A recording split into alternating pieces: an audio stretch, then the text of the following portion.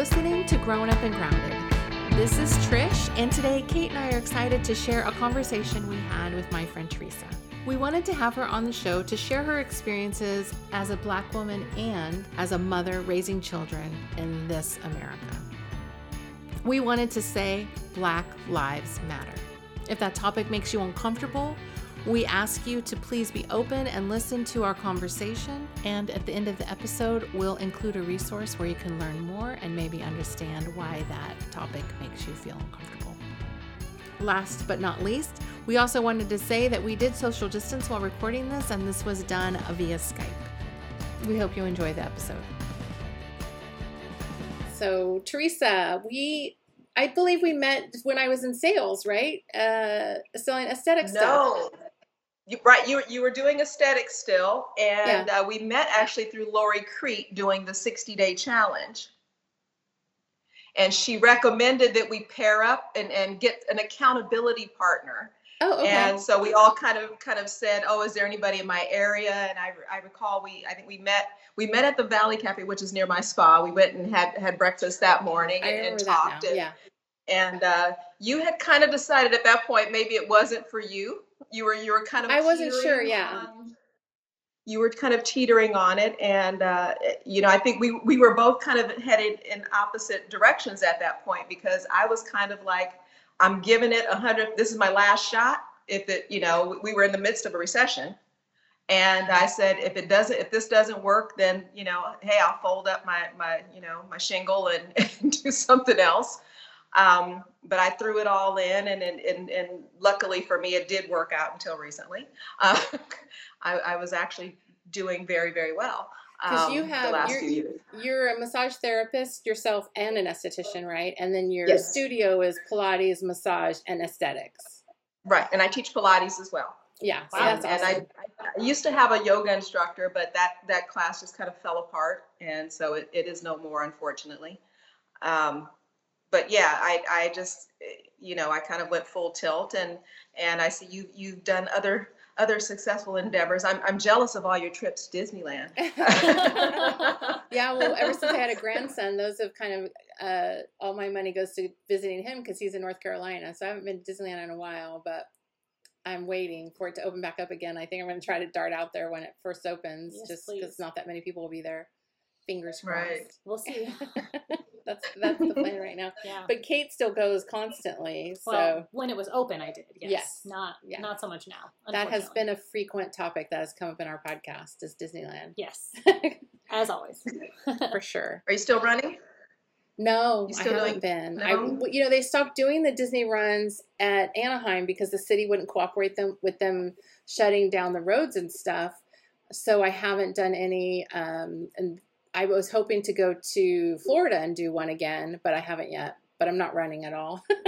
I mean, in Orange Theory, we run on the treadmill, but not like distance running. Right. It's just basics. So yeah, I need to get back into it. I keep saying I'm going to, but low priority. It's hard when you fall off the wagon to get back on. Yeah. Well, it's really, it's interesting that I actually sometimes miss it because I don't really enjoy it. It was just a challenge that I felt very good about myself when I did it because I didn't like it so much, if that makes sense. Yes. But yeah, when I fall off the wagon, I do miss certain aspects of it, but it's also because I didn't enjoy it all that greatly. It's hard to start again. It's hard to start again. I keep saying I'm going to do 5Ks, get back into 5Ks, but I haven't yet because I think that's about how much I run in an Orange Theory class, about 3 miles. So I am. That's kind of doing about 5K more miles than I can run. So. Well, to be fair, I don't run the whole time. It's a walking endeavor. I balance it out. I have dancer's knees. So if you know anything about dance, we have a lot of turnout. Yeah. So that means when running, it puts a lot of pressure on the outsides of your knees and becomes really painful. So yeah, running, not my friend. Never been on my list. I'm like, hey, I'll come and cheer you on. Yeah, that's right. That's my job. That's too. Kate, yeah. I'm that same boat. No, I don't have a good reason like you do. I just don't like it, so I just don't do it. So I go and cheer. I think that's a great reason. Thank you. Yeah. Especially when it's at Disneyland. She's there. She's like, I'll be at Disneyland. Oh yeah, any Disney run, I'll be there to cheer you on, but I won't be participating. Great plan. So now Yeah. I'm not sure, but I think that you grew up where you live now in that city. Is that right? Sort of. I did go to high school here. I prior to that, I did grow up all around the Bay Area, um, which is a very different experience to here to Fairfield. Uh, Culturally, very different. Um, I'm always surprised that people believe Fairfield to be very open because of the base, and it's very diverse. And it's like diversity doesn't always mean that people accept it. Right. Mm-hmm. Just because people are here doesn't mean that people accept them being here. Mm-hmm. So yeah, it was a very growing up here. I always thought I was being punished because I thought, why would anyone move here? There's nothing here. Yes. Yeah, That's true. true. I'm so old that I can, I remember there was no mall when Yeah. I moved here. Mm-hmm. There was J.C. Penney, and across town there was Kmart and Thrifties. And it was culturally such a different world. I was so used to, in the Bay Area, we had so much to do as a teenager, things that kept us out of trouble. Dances at the Boys and Girls Club. We had, a roller rink. We had an ice skating rink. There were, movie theaters. There were, house parties. There were just so many things that kids could really go do every weekend and keep them out of trouble. If that was, because kids need to do stuff. I mean, sure. you can't just keep them locked up, which I think is probably really hard during this quarantine. Mm-hmm. So yeah, it was a very different world, and I found the people here to be strange when I first moved here, and I'm sure they found I was strange. Mm-hmm. That's funny. So what prompted your family to move from the Bay Area to Fairfield? My mother and her boyfriend at the time, I think we're just kind of looking for a fresh start and to be able to get a little more than they were getting, because obviously even back then, it was more expensive to live in the Bay Area than it was to live here. So that's I guess that's what prompted the move. I wasn't privy to all of that, other than it was like, hey, we're moving. Yeah. And here I was. Yeah. We're gonna punish you and move to a quiet little town. And then you have a daughter and a son, and you said 21 and 24? Yes. I have a 24-year-old son and a 21-year-old daughter who just moved out a week ago. Mm-hmm. So I'm a very new empty nester. This is our second. It's funny, I don't feel like it yet because they've literally been here almost every day, with the exception of like one day, and even then I think they still both called me and FaceTime. I actually have seen them more now that they don't live with me than I did when they lived here. When they lived here, they'd kind of come in and just go straight to their rooms and close the doors. Yeah. Now I actually physically see them, like they come and they sit and spend time And have conversations. Yeah. It's different. It's funny how that changes. Did they? Are they both going away to college? Is that why they moved out, or just moved out to spread their wings, or? I think they just both moved out to spread their wings. My daughter was planning to move anyway, and I knew she had actually been looking, even in like Arizona and places like that. And I really didn't want her to be that far away, to be very honest. Yeah. And so when my son was kind of like, gee, I'd kind of like to move, but I know I would need a roommate. I just can't afford to do it by myself. And I went, hey, your sister's gonna move. Her roommate situation fell apart. Maybe you should talk to your sister. That's a good idea. Oh, that's kind of fun. So, yeah, I figured if I was going to lose them both anyway, at least I could keep them here in town. They're literally, they live about less than 10 minutes from here. Uh-huh. That's it's like a slow transition then. Yeah. It's perfect. It is. I think it's helpful for all. Yeah. I'm that weird mother who, like, if I hit the lottery right now, I'd get a big, like, some acres, and I'd put 3 houses on it, and we could all just still kind of live together but apart. Yeah. Oh, absolutely. Yeah. I'm with you on that. I that's my ideal situation with her for sure. Yeah, down the street or something close. Yeah. But the other girls are probably like, as far away as I can be is Yeah. better. I don't know. Becca does keep talking about us moving in with them over in North Carolina, but I'm like, I'm not moving to North Carolina. That's not happening. Talk about culture shock. Pretty. I've been once to North Carolina when my son was there. It's pretty. It is pretty. Not for me personally, but Yeah. it's pretty. Cool. And what about your husband? You are married, correct? I am married. How long have you been married? Let's see. I'm trying to even remember how old I am. Well, we got married in '93, in April of '93. So what's that make it? Do we have to count 2020? Yeah, no, that doesn't count. 27 years. Awesome. All right. Yeah. So yeah, we were married, and this was our third year. 92. You were married in 90. We were married in 90. Oh, 90. That's right. Because yeah, I was born in 91. So I got it backwards. It's 30 years this year for us, so close. About the same. Awesome. Wow. Congratulations. We kind of already discussed the dynamics of Fairfield and raising kids. So how did you find raising your kids versus how you were? I raised my children very differently than I was personally raised. My upbringing was fairly abusive. Hmm. My mother was very, very young. Let me start with that she and my father were both in high school, their senior year when I popped up.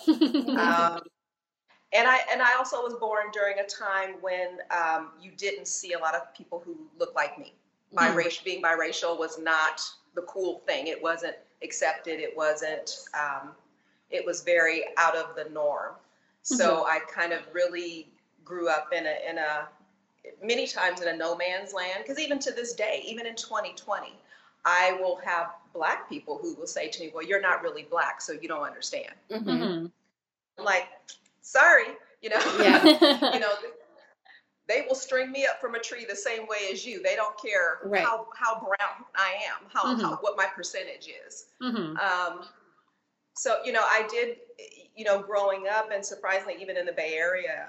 And Trish, I may have told you this story before. When I was in the 6th grade, I have a sister who is 6 years younger than me. And she was in kindergarten, and we lived in an area in the Bay Area in San Pablo that was, we were poor, and my mom was a single mother. Very, very diverse neighborhood. I mean, in this neighborhood we were living in, there were, white people, Hispanic people, there were Black people. The common thread was that we were all poor. And some of the little white kids in the neighborhood took it upon themselves to think it was funny to try to hang my sister from a tree.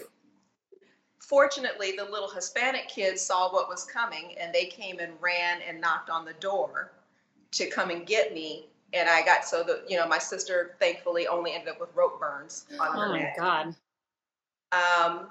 But and it's funny. I always say the irony is that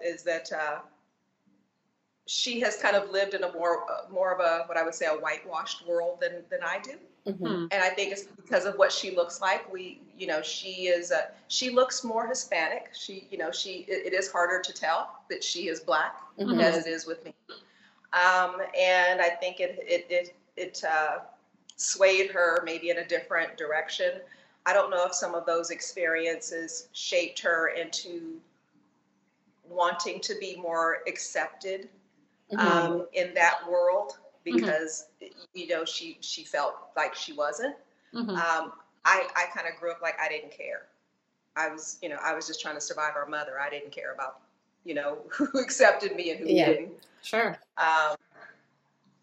So like raising my own children, I really came from the perspective of I would not. I had been engaged. My husband and I were engaged for years before we actually got married, and I wasn't really the kind that wanted to get married. Like marriage and kids was not on my radar, but he wanted to have children, and I said, well, okay, if you're going to force me to do this, I have conditions. A, I want to be married. B, I want to have a home, and C, I want to have a car that doesn't scare me that it may break down at any point. Right. Good conditions. Those are good conditions. Especially with children, yeah. I mean, pretty basic, kind of. You're not asking for the moon. But he met those requirements, and so there we were. And literally, I used to joke that I probably shouldn't stare at any man too long because I get pregnant so easily. So, but I did. I grew up thinking that I didn't really know what that looked like to have two parents who wanted you, and So I just kind of looked at it from the perspective, I'm going to do the opposite of everything that happened to me. Mm-hmm. And I tried to make my kids understand that, yes, you are different than the people you are going to school with. Because we do, our neighborhood, I'm not, was fairly Caucasian. I think we were when we first moved in here, there were, you could count on one hand how many Black families were in our neighborhood. And I think there may have been 2 Asian families. But, very Caucasian. So their school, my son went to B. Gale Wilson, and from kindergarten through 5th grade, the same 19 kids. He was one of 3 Black kids, I think, in his class. My daughter grew up doing ballet. She started doing ballet at 2, begged to do ballet just before her 3rd birthday. So again, very whitewashed world for her. And it was difficult because I had to maneuver from the perspective of, how do I balance who they are with what they're seeing? And have them understand that it's like, yes, you can be a part of this world. Yes, you can do anything you want to do. You can be anything you want to be, but you are going to be perceived differently. Yeah. And you are going to, in order to excel, you can't be as good as that person. You have to be better, to be perceived even as equal. Yeah. And it was difficult. I went through things with, like, my daughter. She wanted to straighten her hair because she didn't understand, like, all the little white girls in ballet, they had the slick hair with the cute little buns, and she didn't. Her hair was curly, and I loved her little puff, but she did not love her puff. And I started with like flat ironing her hair, just to straighten it, things like that. But it became not enough for her, and we went through those kind of transitions. Even in ballet, very. We were in places that were very racist. I mean, there was one company she was with in Vacaville that at 12 years old, she was dancing with the 17-year-olds, but was never given parts in the show. Like, I had to go and question, like, you're using her to demonstrate to your older students because she's so good. Right. But you're telling me you don't think you have a part for her in the show? Oh, well, I said, but people who are beneath her, you've given them 3 parts. Yeah. And you don't have 1 part for my daughter? So it was always kind of a fight. And it was hard to see that she eventually did give it up after 12 or 13 years because she just was so broken by the people who looked at her as, she wasn't as beautiful because she wasn't blonde-haired and blue-eyed. Right. And she didn't fit their mold. It didn't matter what she did. It didn't matter how good she was or how hard she tried. And, my son, it seems for boys, it's a little bit easier, I think, in some ways, during the younger transitions. He played basketball during that time, and he literally he got recruited, went to a high school, and a very, very small school with only 100 kids, kindergarten through 12th grade. Wow. And he was probably, I think there was 1 other Black child in the whole school besides him.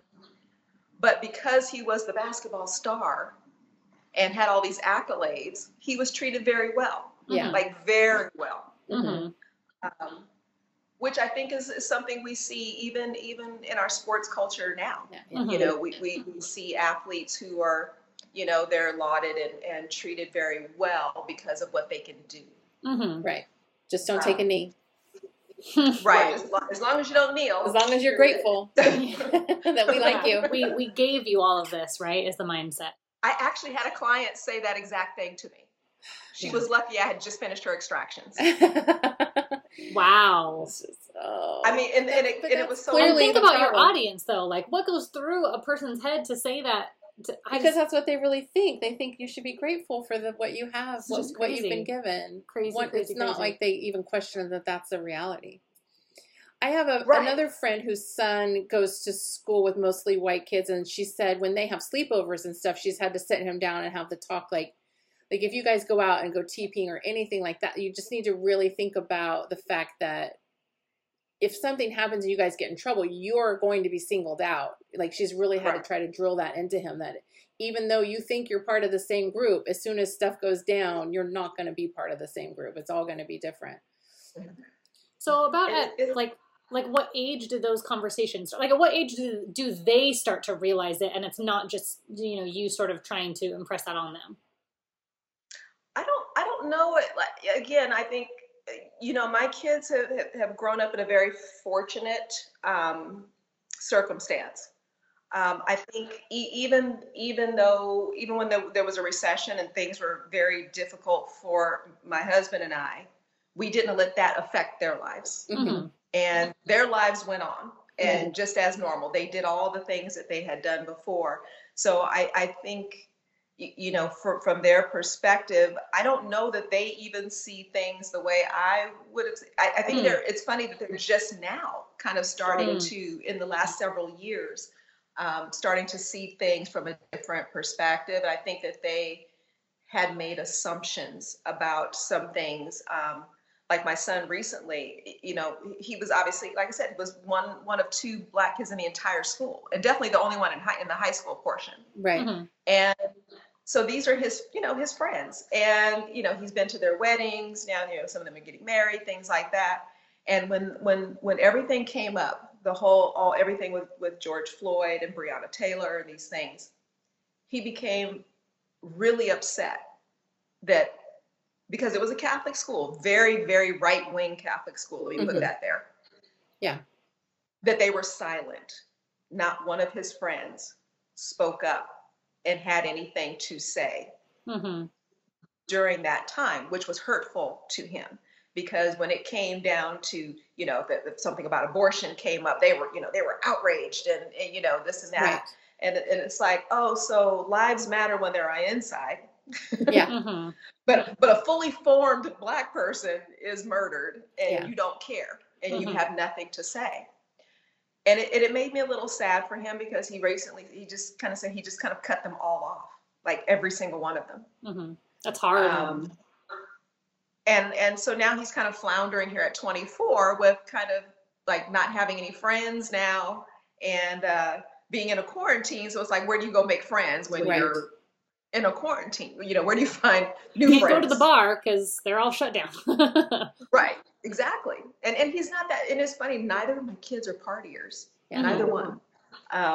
They're not like go out and party, kind of hang out at a bar kind of kids. So yeah, it's funny. I told him, you know, we've talked about it, and he went to school in North Carolina for 2 years. And the hardest day of my life was the day I had to leave him there, because it was, you know, I know every mother gets emotional when they leave their child at school. It was different for me, because I was a Black woman leaving my Black child in the South. Right. And I was terrified. Yeah. I cried the hardest I've ever cried in my life, and even now it makes me want to cry.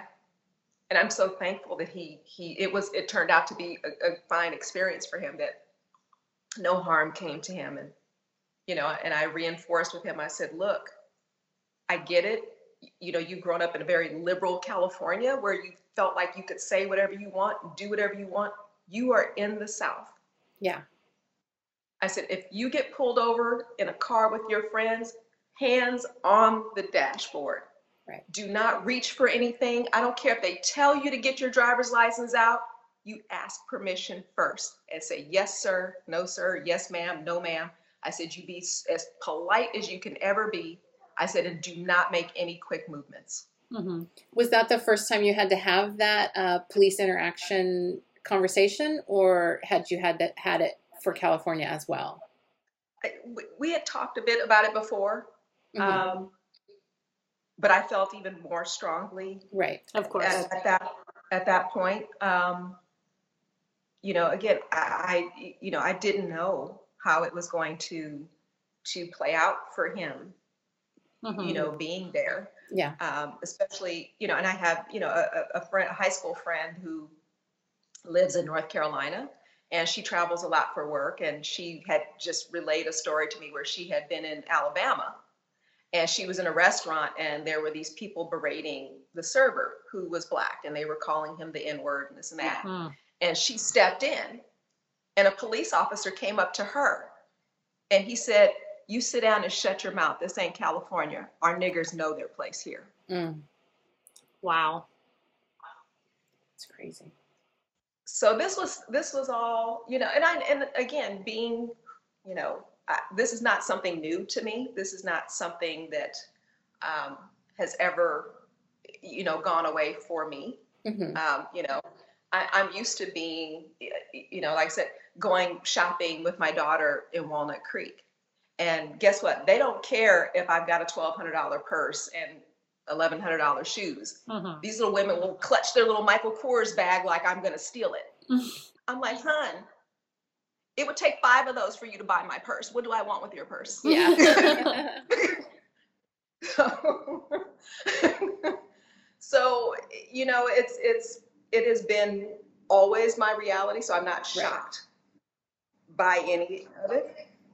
Is it hard? Like, I think we all have different conversations with our kids, and a lot of times they're just like, "Yeah, Mom, I know. Yeah, Mom, I know." Like, is it really hard to like impress upon your children? Like, this is a true reality, or do they know it? Is it just inherent in their bones that they know that you mean it when it comes to those topics, or do you have that same kind of anxiety that any parent does, like with the in those conversations that your kids are just kind of like, "Yeah, I don't need to hear it"?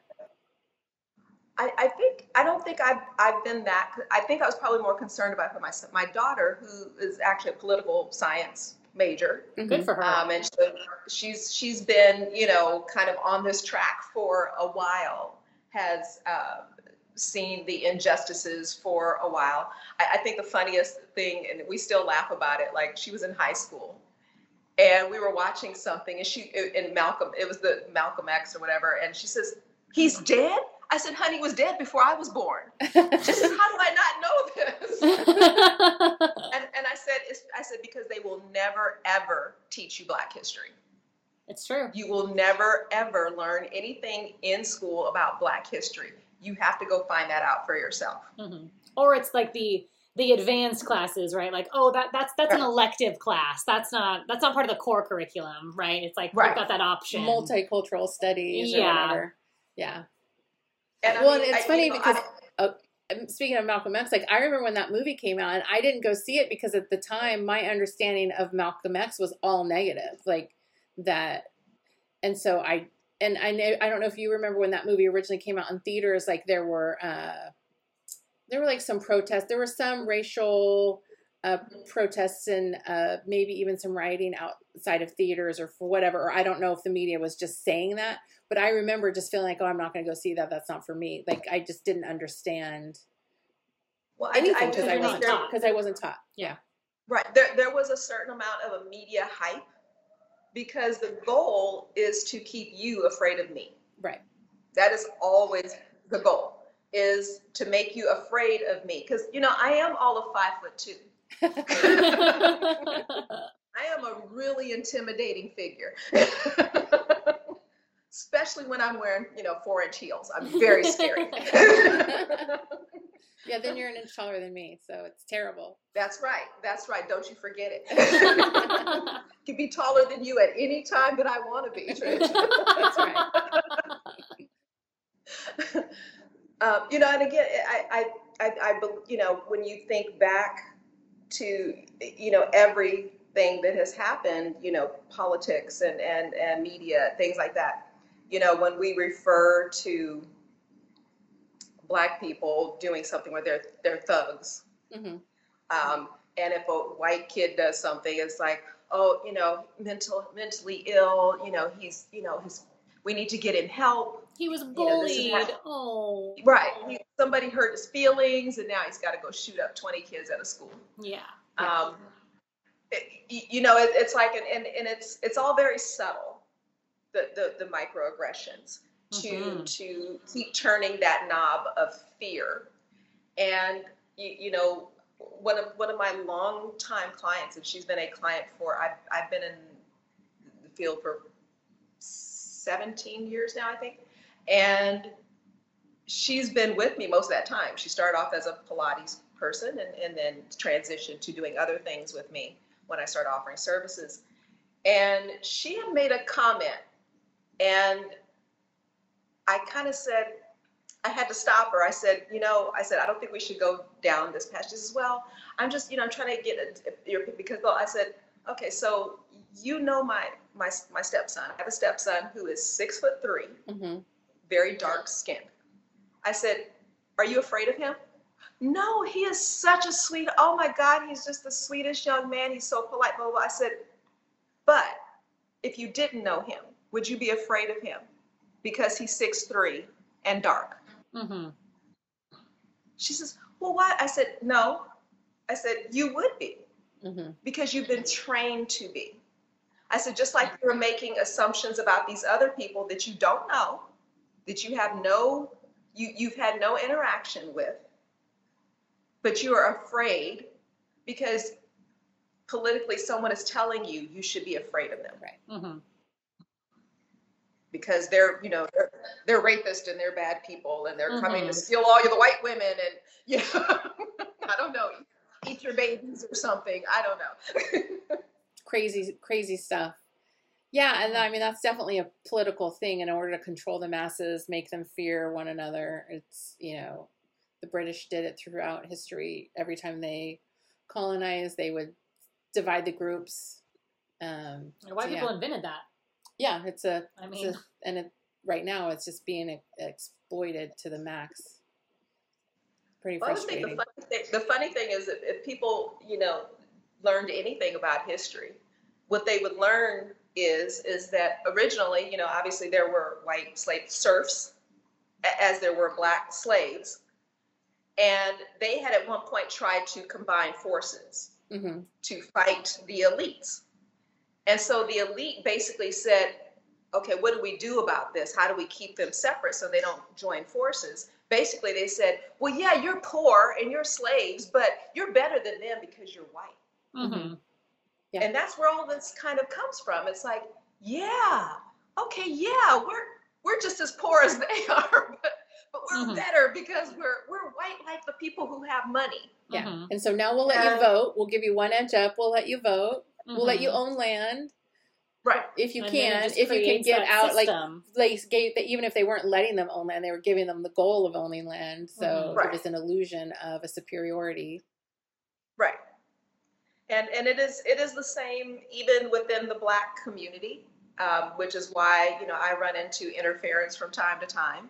It's the light-skinned against the dark-skinned Black people. That's how they divided us, during slavery. Yeah. The lighter skin, more appealing, like you've got to be in the house, and the darker skin, less appealing, had to be out and work hard in the fields, which, obviously caused tension. Right. For no reason other than, birthright. Like, none of us has any control over, well, I guess if you're a Jenner or a Kardashian, you have control over what you look like. But most of us, this is what we've got. And even to this day, there is that angst amongst us where there's kind of a constant struggle about, someone thinking someone is, not Black enough because, there's obviously you're mixed with something, or you've got some white in your family or something you couldn't understand because you're not dark skinned. And like, we're all in this together. Yeah. Mm-hmm. Doesn't matter how light or how dark my skin is. We're all in this together. And until we can all start seeing past some of this division, it will never work. Mm-hmm. And I feel like, I don't know how to, I know in my lifetime that's not going to change. Right. Yeah. So the thing, it's really hard to think about. And you see the same in feminism. Women can't all agree on how to treat other women, and it's like the cultural status quo runs so deep in all the way that we've been wounded and injured comes out in so many different ways that we just allow them to keep dividing us. Different groups, right. Every minority group is divided somehow. So it's exhausting. Yeah. Yes, very. So that last question we really wanted to ask too, like obviously, we've talked a little bit about, or sort of danced around maybe what might have been different for you raising children versus a white mother, right? So I'm sure that there are a lot of people with privilege who maybe don't get to look outside of that bubble for themselves, white people in particular. So if you could sort of maybe, I don't know how to give us some insight. Yeah, give some insight into what you think some of the biggest differences would be, or how to really verbalize those differences, maybe, because I know a lot of it is hard to describe, right? I don't feel like I'm asking this right, but yeah. No, I mean, I think for sure right off the top, I always hear about that conversation that we already talked about, where you have to teach your children, if they get pulled over, like, here are the do's and don'ts to stay alive, right. Not just to stay safe, but to stay alive. And right. White people don't really have that conversation with their kids. Is there anything else that kind of comes to mind and what makes it different? Or what you would want white women raising kids to know about the differences? I think a big thing is they don't understand the pain that cultural appropriation creates as well. Mm-hmm. That when you steal things from our culture, but then tell us that they're ghetto is difficult. Mm-hmm. It's like, if I go get my hair braided in cornrows, I'm ghetto. If a white woman does it, it's exotic, it's chic. Mm-hmm. It's it's like, it's new, ooh, this new exotic chic thing. And I think the thing that is also difficult as a Black mother is that, Black women we are the lowest thing on any totem pole. There's nothing lower than us. Mm-hmm. Because, and I've had this discussion in groups of Black people, where you don't hear white men say, oh, I won't date white women because their lips are too thin. Mm-hmm. Or their, butts aren't big enough. You won't hear Asian men saying, oh, I'm not dating Asian women because, they're too skanky. You won't hear Hispanic men saying, oh, I don't like Hispanic women because, they're too angry. But you will definitely hear Black men say it.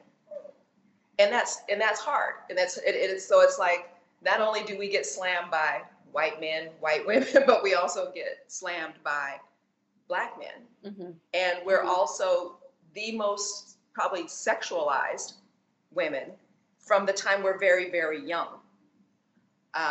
It's kind of, it's such a difficult line to explain. I know for myself, I developed at a very early age, mm-hmm. at 11. Mm-hmm. Now, I wasn't even allowed to wear makeup until I was 16. Mm-hmm. So here I was, boobs, a butt, but ponytails. Mm-hmm. And adult men were trying to hit on me. Yeah. Like, if I went to the mall with my friends, we went to go see a movie, and then maybe we went to go, get something to eat in there afterwards, or go to the record store. You know what I'm talking about. Yeah, record store. That's records. Grown men were treating me like I was an adult woman. And I think for me personally, it caused me to be very guarded about what I looked like for a long, long time. Mm-hmm. I always say cancer kind of opened my eyes, because I didn't appreciate what I had until they took it away. Mm-hmm. I look back and I think about how, even on our first vacation, my husband and I took together, he had to force me to buy a bikini because I had never worn a bikini. Yeah. Because it was like, no, because men will stare at me, and and I had been, it was assumed that I was this wild child. Mm-hmm. And I think that I've seen white women kind of perpetuate that as well. That because, maybe because you've got a round butt, or because you already have breasts, or this and that, that somehow your child is my child will be wild compared to theirs. But all of her friends were doing all these things, and I think there was a time when they thought it would be her that was the one that was instigating these sort of things, and nothing was further from the truth. She I will say, my daughter says, I was very strict in comparison to all of her white counterparts. So how do you, because it sounds like you already had a pretty good grip on how you were dealing with racism because you had started encountering it so young, but how do you equip your children to deal with that? Especially if they're not really having to deal with it at such a young age. I think that for me, I just kind of always instilled, like I always told my daughter, it's funny, my husband and I just kind of had a little bit of a conversation about this. There was somebody who used to be a friend of mine who made a comment about my daughter when she was very, very young. And my daughter was very silly when she was young. She was kind of like the class cut up. She always wanted to make people laugh and smile. She was just such a happy girl. And this friend kind of made a comment about her appearance. And I always told my daughter, even when we were young, I said, never let anybody tell you you're pretty for a black girl. I said, no, you're a beautiful girl, period. Right. You're a beautiful girl. Doesn't matter what color you are. And I don't care who they put you up against. You're a beautiful girl. Right. Point. Period. And I think with my son, he was always so easygoing and just kind of relaxed and kind of, almost to a point of being comatose at times, like that. And he was always very likable. And I just think I taught my kids to, I try to instill some old-fashioned values in like being polite. I've tried to teach them. It's like, yes, be polite, be a good person, but also be ready to stand up for yourself. It's like, don't ever let anyone just steamroll over you. Don't ever think it's okay. Let someone think it's okay for them to say something just because they're your friend or pretending to be your friend. So I think that's kind of it. I listened to a client who is Asian talk about her husband, who is also Asian, who lives in a very, very Caucasian world where I think they're probably the only Asians in their group.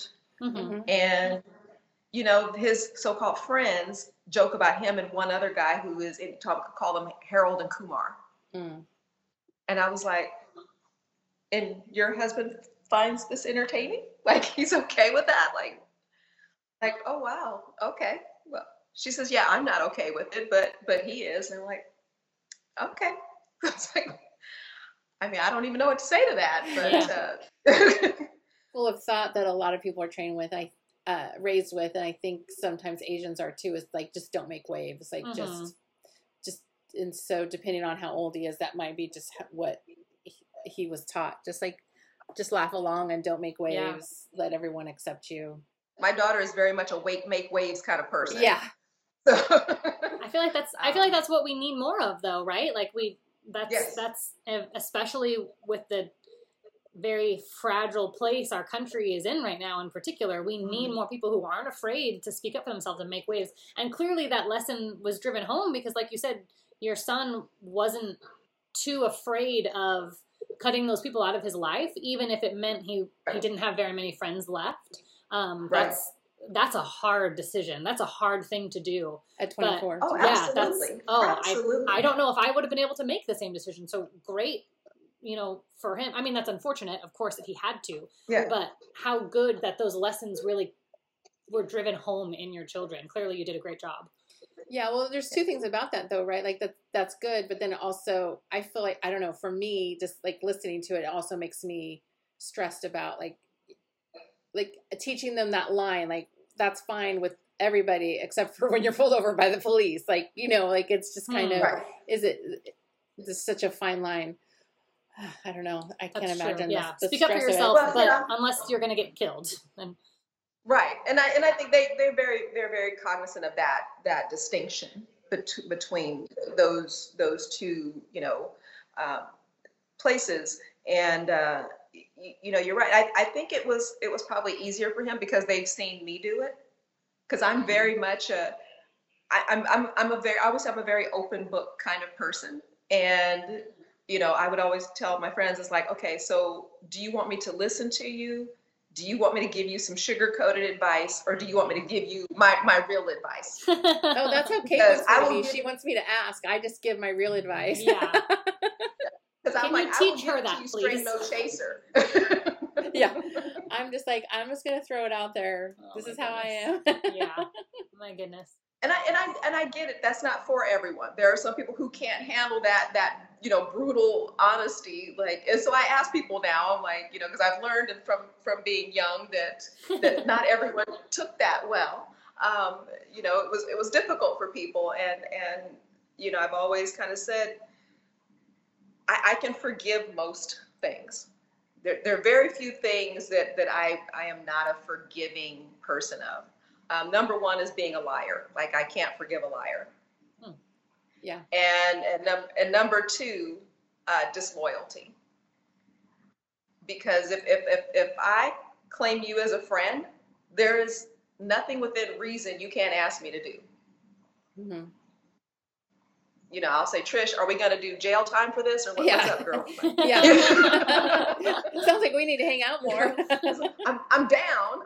I just want to know, like, do I need a lawyer again? When we're done, like, where are we going with this? Because that's the kind of friend that I am.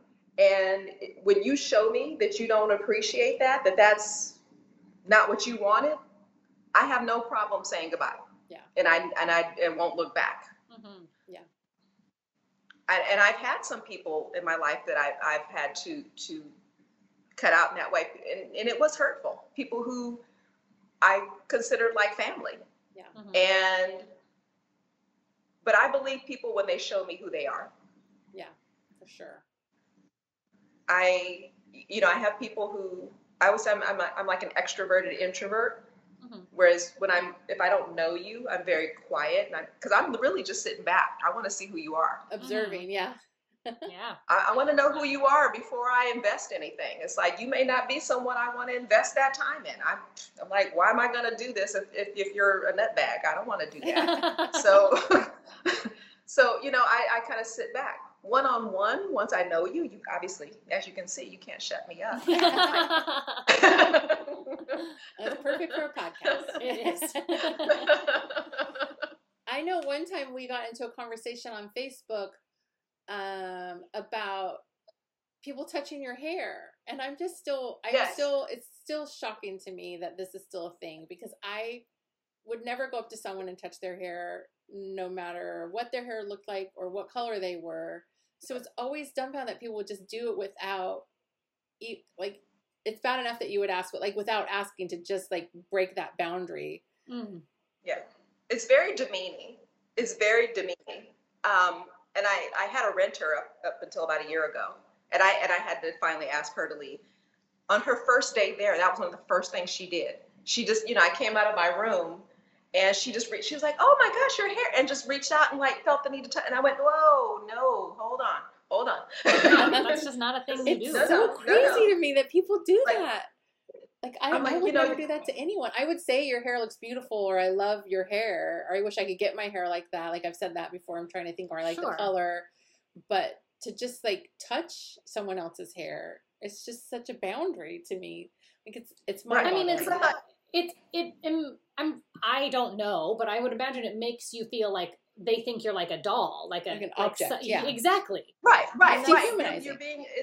You're no longer a person. That's Yeah. exactly how it feels. It's very dehumanizing. Yeah. Because you are not being treated as a person. Like you wouldn't even just reach down and pet someone's dog without, letting the dog I sniff your would. hand. If the dog ran up to me, I might, but that's different. But I do usually ask if I can You would pet. at least let the dog sniff your hand first, so even the dog is giving you permission. True. That's It's true. true. You do the little, Mm-hmm. hi, yeah. The greeting, yeah. But here I am, a fully formed human being, and people think, oh, it's okay. And I'm like, no, not okay. Yeah. Not okay. Yeah. Yeah, like I said, it's a very strange, like I've even had clients who've been clients for years, and it was so funny. I have to dye my hair pretty regularly because I started turning gray at 25 or 26. Oh, wow. Yeah, everyone in my family prematurely gray on my mother's side. Mm-hmm. So she gave me two things: long hair and gray hair. And I think there was a day I was letting, I hadn't colored it because I literally color every other week, and I hadn't colored it. And she was like, huh. And I said, what's up? She was like, she says, so she says, I always think your extensions are so pretty, but I noticed you have some gray. How do you attach them and the gray still shows? I said, because they're not extensions. I was like, Black people can grow hair. We can grow long hair too. Yeah. Oh, so she just thought you couldn't grow long hair. Like at all. Right. Yeah. Wow. It's kind of a common misconception, but yeah, we can grow long hair. It's just all genetics, right? I mean, it's like the same as it depends on your people gene. just don't understand. Clearly, yes, clearly people don't understand.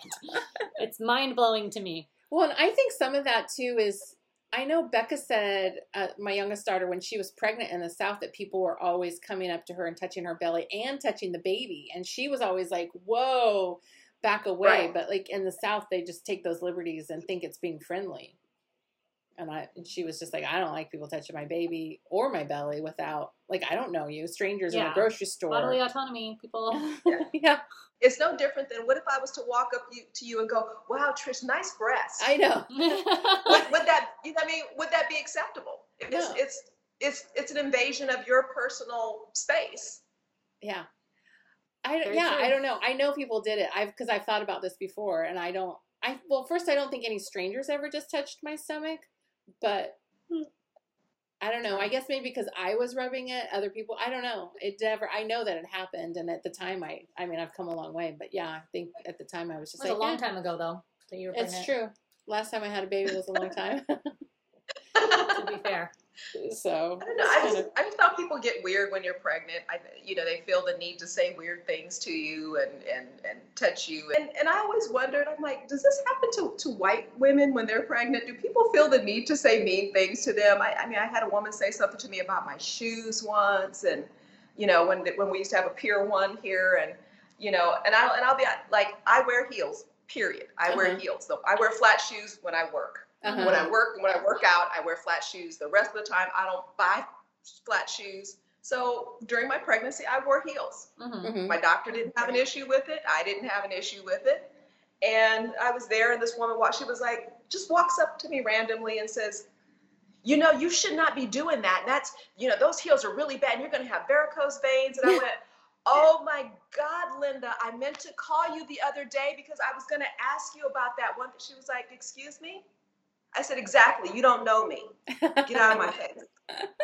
That's insane. But I think people do definitely do that. When you're pregnant, I think they can tell you what's right or wrong, how you're behaving, if you should or shouldn't be doing. It has to be worse for a Black woman, though. There's no question. Like, everything else is already worse, so of course that would be too.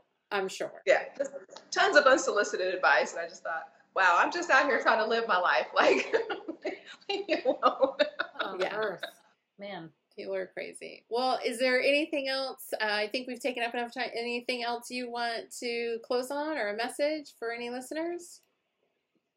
I just hope that more people will stay open to the conversation and realize that all of us are born, or not born with, but are come into a world where we're going to be given certain biases. Mm-hmm. I know for me, the bias was to not trust white people. That was how I grew up, to not ever trust you, because, and I have to say, there have been a fair number of them that have proven that right for me. Right, for sure. But thankfully, and what I try to instill in my children is, you have to meet people where they are, and you have to judge each person on that person. You need to get to know who that person is and get to know their heart and where their intention is coming from.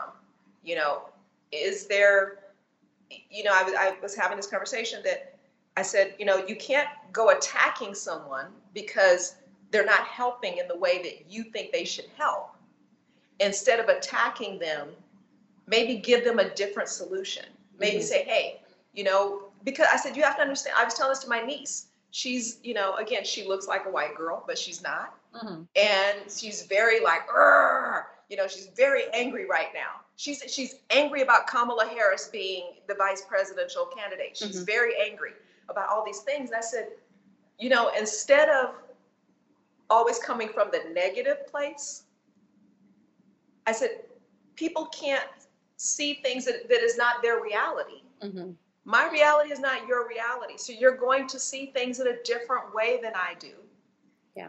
And not that it's necessarily I don't feel like it's my job to change your mind. But if you're asking the question, I do feel like, why shouldn't I help you see it from a different point of view? So maybe you will come to a different conclusion than you may have come to. Right. And that to help make you a better ally, because it only is advantageous to me to have you on my side, right, instead of against me. So, I try to come from a better place, to come from a place of understanding and love. I don't always succeed. Sometimes I'm angry, and sometimes I lash out, as I am human as anyone else. And there are times that I'm just like, screw you. I'm, shut up. Sit down somewhere. I'm sick of hearing your racist BS. Yeah. And it's like, well, don't put a question out there if you don't really want an answer. Was how I was kind of feeling about something. And I think that's how I've been feeling about a lot of people, is that don't put something out there if you don't really want an answer to it. Right. If you genuinely want an answer, I'm happy to have a conversation with you. And we may not even always agree, even still. And that's okay. It's okay for us not to agree on every point. I can still care about you, and you can still be my friend, and we don't have to see eye to eye on everything. But at least we should be open to listening to each other and finding out how we both came to where we are and the place that we're in. I so appreciate the two of you and your willingness and openness to listening to things that I've had to say and my personal reality. Obviously, I can't speak for every Black person in the nation. Of course. I can only speak from my perspective and for myself. But I do appreciate when I do see people who I feel have a good heart and coming from a loving place of wanting to understand. And what I think we should all aspire to is just to be better people. Yeah. I mean, I try each day to be a better person. I don't always succeed, but I try. Yeah. And it would be nice if others were willing to try. Yeah. We're trying to stay hopeful that, maybe some things will change. I think it's going to still a long road, but at least people are talking about change. So that's different than before. So that feels good on some level, but it's a roller coaster. I think people have to stop being afraid of the protest, because the unfortunate reality is if you look through history, there is no change without the fight, without the struggle. I mean, what do they think the Civil War was about? It was a fight. Right. It was a fight. People died. you know, or even the Revolutionary War, like people in the Revolutionary War, the same Tea thing, Party, you complete know, rebels. right? People protested, people fought, people died. Yeah. It is a part of the process, and I think we're in such where everybody's so afraid of being uncomfortable. You know, it's like it's uncomfortable. Right. These conversations can be uncomfortable. Sometimes it's hard to look in the mirror. Yeah. But sure. you know, you can't change anything without that. Mm-hmm. You have to have those moments. And you know, I wish I could have been a part of the protest. I'm immune compromised, having had cancer twice, so I wasn't. And with the quarantine, I just couldn't afford to physically put myself out there. But I supported in other ways. Mm-hmm. And I don't understand the people who are just so angry about the protests and you know, even though I believe most of them to be peaceful. Right. I think that the way to understand why people are angry about the protest is you just have to assume that they're watching media stations that are portraying it in a way that they should feel angry, and that's what they're reacting to. Mm-hmm. Unfortunately, that's where we are. Can you even call it a microaggression? Like it feels like more than a microaggression. Yeah. It feels like just straight up aggression at this point. Yeah. Oh yeah, it's straight aggression. And it's funny, I just recently heard that a particular news station is the #1 station, period, of all stations, not just news. The #1 station right now. See, that fact makes me lose hope. That's emotional. The hope roller coaster is a big one. It has some pretty big high moments and some pretty big deep drops. I just heard this a couple of days ago, and it frightened me. It really frightened me that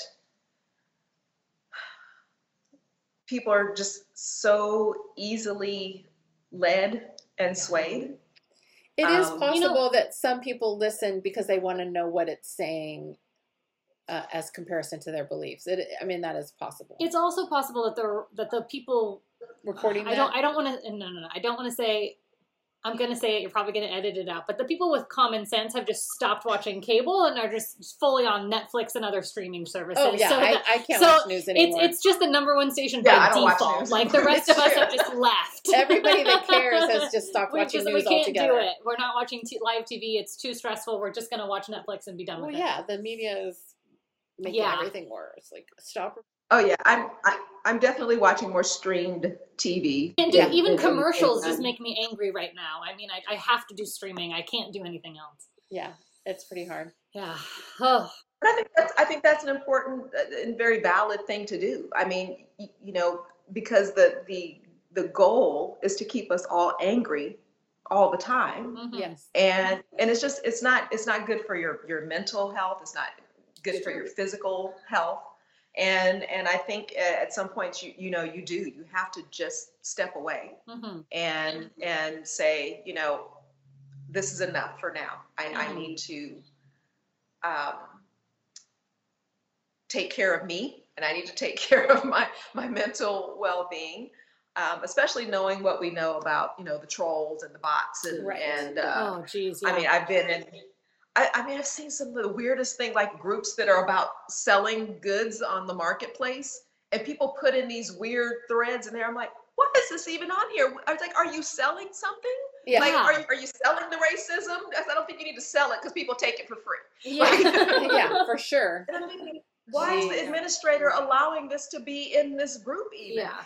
For people to comment on, because it has nothing to do with anything. And I always say, I'll jump in and go, notice how the person who posted this has not said anything else, and it's all of you making the comments now. They've done exactly what they intended to do. It's very true. It's true. They came in, they threw something in, and now you're stirring the pot. Right. So 100%. You know, and I wish we didn't.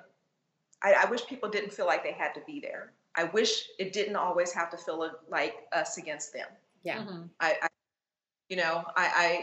think especially now when we're all, you know, quarantined to our houses, that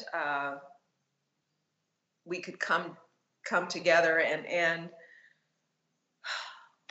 figure this thing out, like, figure out how to coexist, and get rid of some of the anger.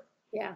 It's just overwhelming, the anger and hatred that is kind of spewed all the time. Yeah.